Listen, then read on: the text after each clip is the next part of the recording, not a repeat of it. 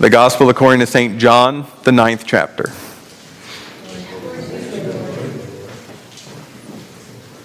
As Jesus walked along, he saw a man blind from birth. His disciples asked him, "Rabbi, who sinned, this man or his parents, that he was born blind?" Jesus answered, "Neither this man nor his parents sinned. He was born blind, so that God's works might be revealed in him. We must work the works of him who sent me while it is day. Night is coming when no one can work. As long as I am in the world, I am the light of the world." When he had said this, he spat on the ground and made mud with the saliva and spread the mud on the man's eyes, saying to him, "Go, wash in the pool of Siloam," which means sent. Then he went and washed and came back able to see. The neighbors and those who had seen him before as a beggar began to ask, "Is this not the man who used to sit and beg?" Some were saying, "It is he." Others were saying, "No, but it is someone like him." He kept saying, "I am the man." But they kept asking him, "Then how are your eyes open?" He answered, "The man called Jesus made mud, spread it on my eyes, and said to me, 'Go to Siloam and wash.' Then I went and washed and received my sight." They said to him, "Where is he?" He said, "I do not know." They brought to the Pharisees the man who had formerly been blind. Now it was a Sabbath day when Jesus made mud and opened his eyes. Then the Pharisees also began to ask him how he had received his sight. He said to them, "He put mud on my eyes. Then I washed, and now I see." Some of the Pharisees said, "This man is not from God, for he does not observe the Sabbath." But others said, "How can a man who is a sinner perform such signs?" And they were divided. So they again said to the blind man, "What do you say about him? It was your eyes he opened." He said, "He is a prophet." The Jews did not believe that he had been blind and had received his sight until they called the parents of the man who had received his sight. And they asked them, "Is this your son who you say was born blind? How then does he see?" His parents answered, "We know that this is our son and that he was born blind, but we do not know how it is that he sees, nor do we know who opened his eyes. Ask him. He is of age. He will speak for himself." Now his parents said this because they were afraid of the Jews, for the Jews had already agreed that anyone who confessed Jesus to be the Messiah will be put out of the synagogue. Therefore his parents said, "He is of age. Ask him." So for the second time they called the man who had been blind, and they said to him, "Give glory to God. We know that this man is a sinner." He answered, "I do not know whether he is a sinner. One thing I do know, that though I was blind, now I see." They said to him, "What did he do to you? How did he open your eyes?" He answered them, "I have told you already, and you would not listen. Why do you want to hear it again? Do you also want to become his disciples?" Then they reviled him, saying, "You are his disciples, but we are disciples of Moses. We know that God has spoken to Moses, but as for this man, we do not know where he comes from." The man answered, "Here is an astonishing thing. You do not know where he comes from, yet he opened my eyes. We know that God does not listen to sinners, but he does listen to one who worships him and obeys his will. Never since the world began has it been heard that anyone opened the eyes of a person born blind. If this man were not from God, he could do nothing." They answered him, "You were born entirely in sins, and you are trying to teach us?" And they drove him out. Jesus heard that they had driven him out, and when he found him, he said, "Do you believe in the Son of Man?" He answered, "And who is he, sir? Tell me so that I may believe in him." Jesus said to him, "You have seen him, and the one speaking with you is he." He said, "Lord, I believe." And he worshipped him. Jesus said, "I came into this world for judgment, so that those who do not see may see, and those who do see may become blind." Some of the Pharisees near him heard this and said to him, "Surely we are not blind, are we?" Jesus said to them, "If you were blind, you would have not sin. But now that you say we see, your sin remains." The Gospel of the Lord. You may be seated, and the children may come forward for a children's sermon.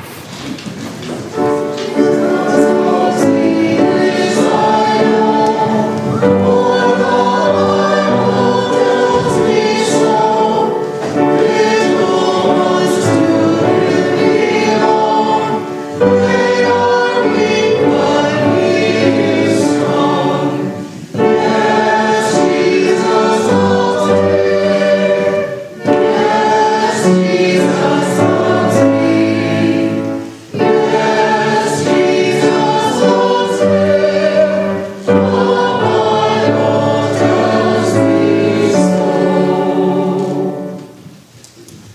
Good morning.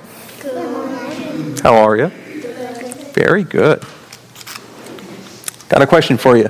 We've been talking the past few weeks about the building blocks of our baptism. The building blocks of everything we believe. The very foundation. So what was it at the beginning? Love. Love, right? God loves us and God loves the whole world. The foundation of our faith is the love of God. And then we talked about that water bottle up there. And we talked about how God not only loves us and not only loves our church, but God loves all people, even people who don't think like us, even people who don't act like us. And Jesus did that for the woman at the well, someone who wasn't like Jesus, who didn't act like Jesus, who didn't think like Jesus, but yet the love of God was for her too. And so we see that cross on the water bottle, and we remember that the same waters that wash over us in our baptisms, in our faith, are the same waters that are given to all people. Oh, Chloe's baptism. Yeah, just like Chloe's baptism. Just like Chloe's baptism. And so, this week, we hear Jesus say that I am the light of the world. There we go. It's a light. I'm trying not to shine it in your eyes. Sorry. Now, what do you use a flashlight for? Yes. So you could see. I use it to spy on my brother. So you can see, so you can spy on your brothers. What else? For seeing in the dark. Seeing in the dark. Very good. So you can see in the dark. Sometimes it's good for ghost stories too, right? Yeah. Can you tell us a story? Sure. So, when we're trying to see in the dark, if we didn't have a light, what would happen? Go. RJ. Oh, you can't see. You can't see, right? What else? You probably hurt yourself. You probably hurt yourself. How many of you have ever stubbed your toe or stepped on something in the dark? Yes. How do you feel? Mad, right? Mad, or sometimes it hurts. Yeah, Claire. You have too, haven't you? Yeah. But when you have a flashlight, what happens? Yeah. Oh, it was right there. Yeah. Yeah, you can see, and then you don't step on stuff, right? My least favorite thing to step on in the dark is Legos with my bare feet. Oh, they hurt. They hurt. And then you just hop around for a while and probably step on another one. But with a flashlight, I can go around them. I can see where I'm going. Jesus says that Jesus is the light of the world. What does the world mean? The whole wide world, all people and all things. Jesus is the light for it. When Jesus says that Jesus is the light of the world, he shows us what we really are and how we really are. Now, I think you guys are really awesome people. Would you agree? I think you all are also sometimes capable of acting bad. Would you agree? Yeah. Jesus sees all of that. And Jesus shows us all of that. But in the midst of all of that, what do we remember? That God what? Love. God loves us and all people. God loves us and God loves all people. And when we have light on us, we see that sometimes we find that very easy and sometimes we find that very hard. But no matter what, the light shows us that God loves us and God loves all people. Yes, Phineas. One time I couldn't see in the dark, and I was in bare feet, and I went to get a drink in the bathroom, and I was playing with toys in my room when it was day. Then when I got up to get a drink, I kind of stepped on one of my super sharp dump trucks. Doesn't that hurt? Well, we learned two things. One, it's helpful to have a light. Two, it's helpful to clean your room. Two things. I would love to listen to all your stories, but for now, we're going to pray. But please tell me them after the service, okay? Okay. Where should we put this? We'll put this over here. because we're collecting things. See? All right. Oh, leave it there. Shall we pray? Let's pray. God, we give you thanks. We give you thanks for being the light of the whole world, for showing us the good parts about ourselves and the bad parts about ourselves. In the midst of all these things, God, help us to always remember that you love us and you love all people. Thank you for being our God, and thank you for making us your people. In your name we pray. Amen. All right.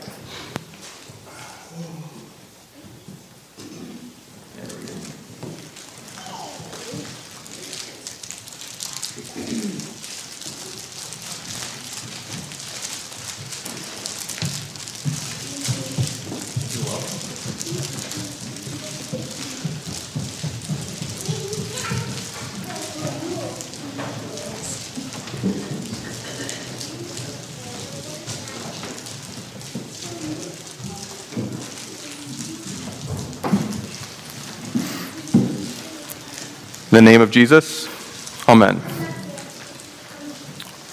We remember that the first 2 weeks, or I should say the second and third week of Lent, we began talking about the foundations of our baptism, and we began by talking about the stories that we tell. The stories that we tell inside our families so that we know who we are. The stories that we tell each other as Christians to remember our baptism, not only because they happened so long ago that it's good to remember, but also because our baptisms and the baptismal stories, the scripture that we share with one another, tell us who we are as Christians. And we hear these stories not as far-off stories, but as our own family stories. And so when we learned about the love of God for the whole world in the Nicodemus story in John, the 3rd chapter, we heard not some far-off person hearing some far-off thing, but our adoptive brother Christ telling our uncle Nicodemus that God loves all. And our family, us together, and the church triumphant, knows this. The second week, we talked about Jesus and the Samaritan woman at the well, and how both we are confused in that baptismal love and we are anchored in what Christ does. Confused because when Jesus walks up to the Samaritan woman, Jesus is now expressing that life everlasting, that love for all people, to people who do not worship like the Jews, to people who do not think like the Jews, to people who do not worship and have faith like Jesus. And that's very confusing. It's very confusing because today we see plenty of people who don't worship, who don't think, who don't act like us. And yet, God has love for the whole world. And so when we encounter those people who don't think, who don't worship, who don't act like us, we follow Jesus boldly into those places, trusting that God will be there, just as God was at the well. And so that baptismal waters that confuse us trickle down into places unknown, but we are still anchored in the table. And realizing that God's love is indeed for us and for all people, as we hear on the cross and at the table that Christ's body is broken for you, Christ's blood is shed for you. And so here on this third emphasis, but fourth week, we look at light. Jesus here in this text has one of his famous I am statements throughout the Gospel of John. And here Jesus claims, as long as he is in the world, he is the light of the world. And a light illumines, a light shines, a light tells you what is there, a light cannot lie. If there is a Lego on the floor in the middle of the dark, it will tell you whether it's there or not. It won't hide it from you.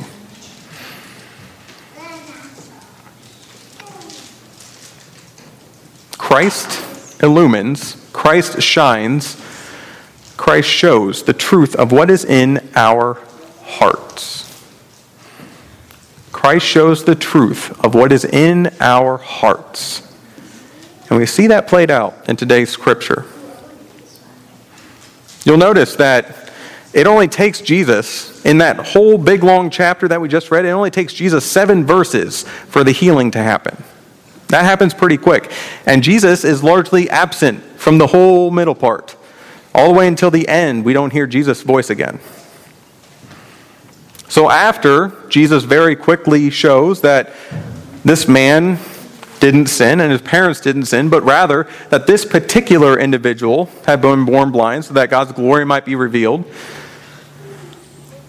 he spits in the mud. With his saliva, he makes mud, pours it over, or wipes it over the person's eyes, says, "Go wash in the pool of Siloam." You'll see he does that, he sees. There are 7 verses. The rest of the chapter is a whole lot of people arguing. A whole lot.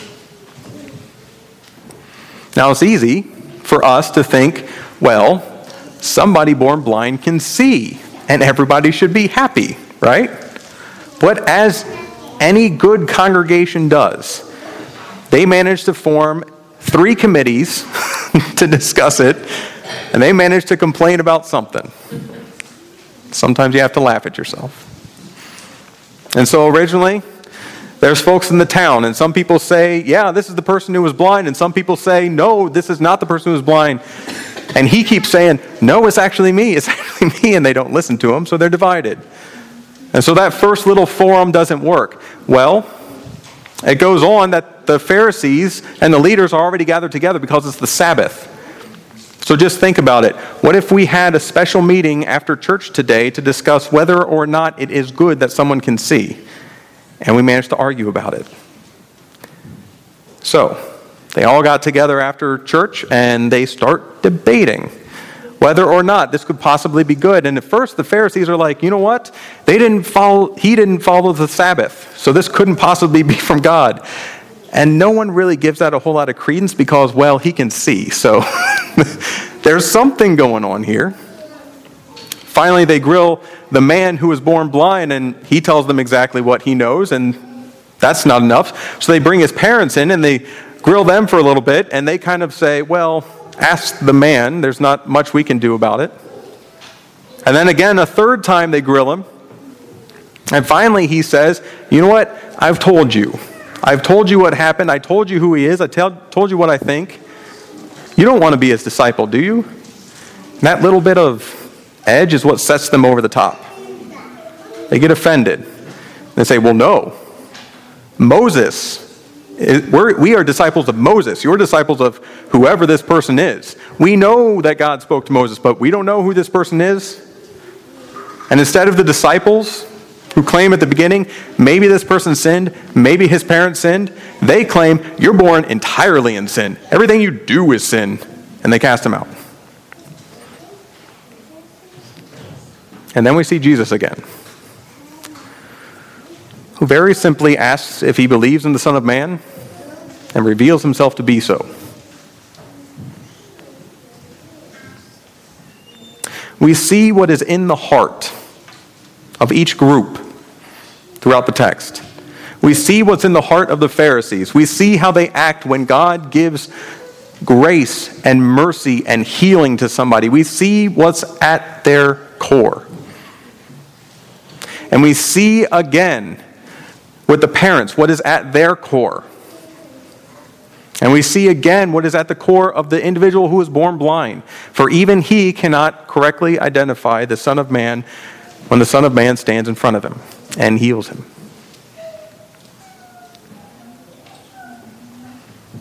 The light of Christ illuminates the truth of our hearts. We know what's there. And this holds true today. It's not hard to get ourselves into this pickle, even though we laugh about it from afar. It's not hard to kind of have some lights going off when all of a sudden someone not from this country is granted grace. It's not hard to have those lights go off when all of a sudden someone not of our same social and economic status is given the same rights as we have. It's not hard to have those lights go off when someone who worships differently is given the same love as we are. It's not hard to have those lights go off when we're not in the same places that we used to be.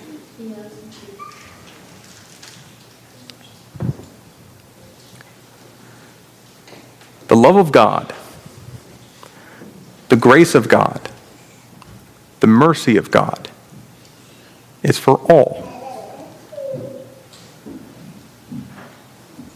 We hear that whenever we have communion. This cup is the new covenant in my blood, shed for you and for all people for the forgiveness of sin.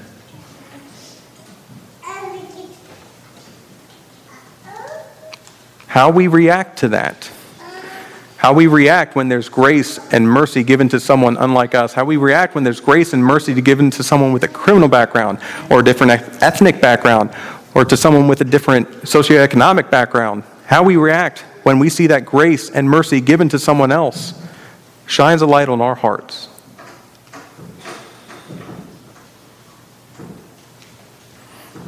Now, it's good at this point in the sermon to notice that a lot of times when someone is speaking in a public forum about loving people of different ethnic backgrounds, about loving people with criminal records, about loving people who are different from us, a lot of times in today's culture that's tied to a specific political party. That is not what this is. Because the love of God is for all political parties. The love of God is for all people. The love of God is for anyone and however they vote and whatever they do, because you do not merit, I do not merit the love of God. The love of God is not given to you because of how you voted. The love of God is not given to you because of your political ideology. The love of God is not given to you because of how you act towards your neighbor. The love of God is given to you because God loves you. And the love of God is given to all people who are different from you and alike you, because God loves all people.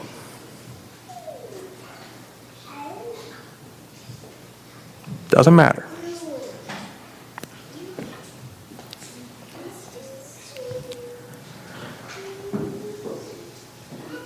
All people struggle with this. It's not just some people who struggle with grace and mercy being given to someone else. All people struggle with this. It may not be in all the same places, it may not be with all the same things, but all people struggle when grace is given out as freely and as widely and as abundantly as God gives it. The light of Christ will always shine in our hearts and show where we embrace this grace and where we seek to limit it. The light of Christ also shines on the cross, where God forever and ever gave his life for the ones who would take it, gave his life for the ones who did not cherish it, gave his life for the ones who did not understand it. And as we see those things in our hearts that are in tension, that do debate, the cross of Christ answers it with more grace and more love than we know what to do with.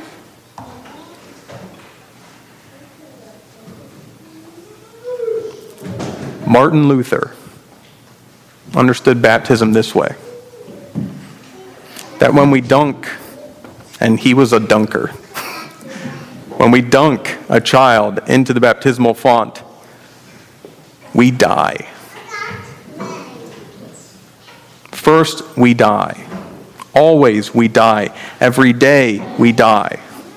The old creature dies. That part of us that would not have grace for us or for the rest of the world, that creature dies day after day. And after we are thoroughly and wholly drowned, that is when new life begins, and we are raised up, not as what we were, but as what we are becoming.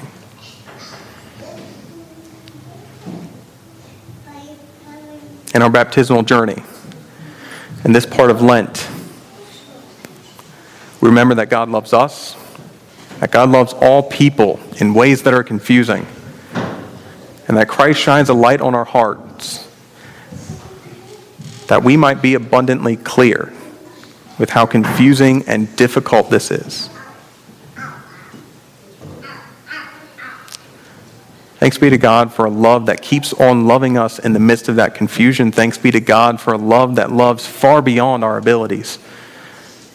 Thanks be to God for a grace that unites the body of Christ before we know one another. Thanks be to God for a baptism that sticks, even when we don't stick to it. God loves you and all people. Amen.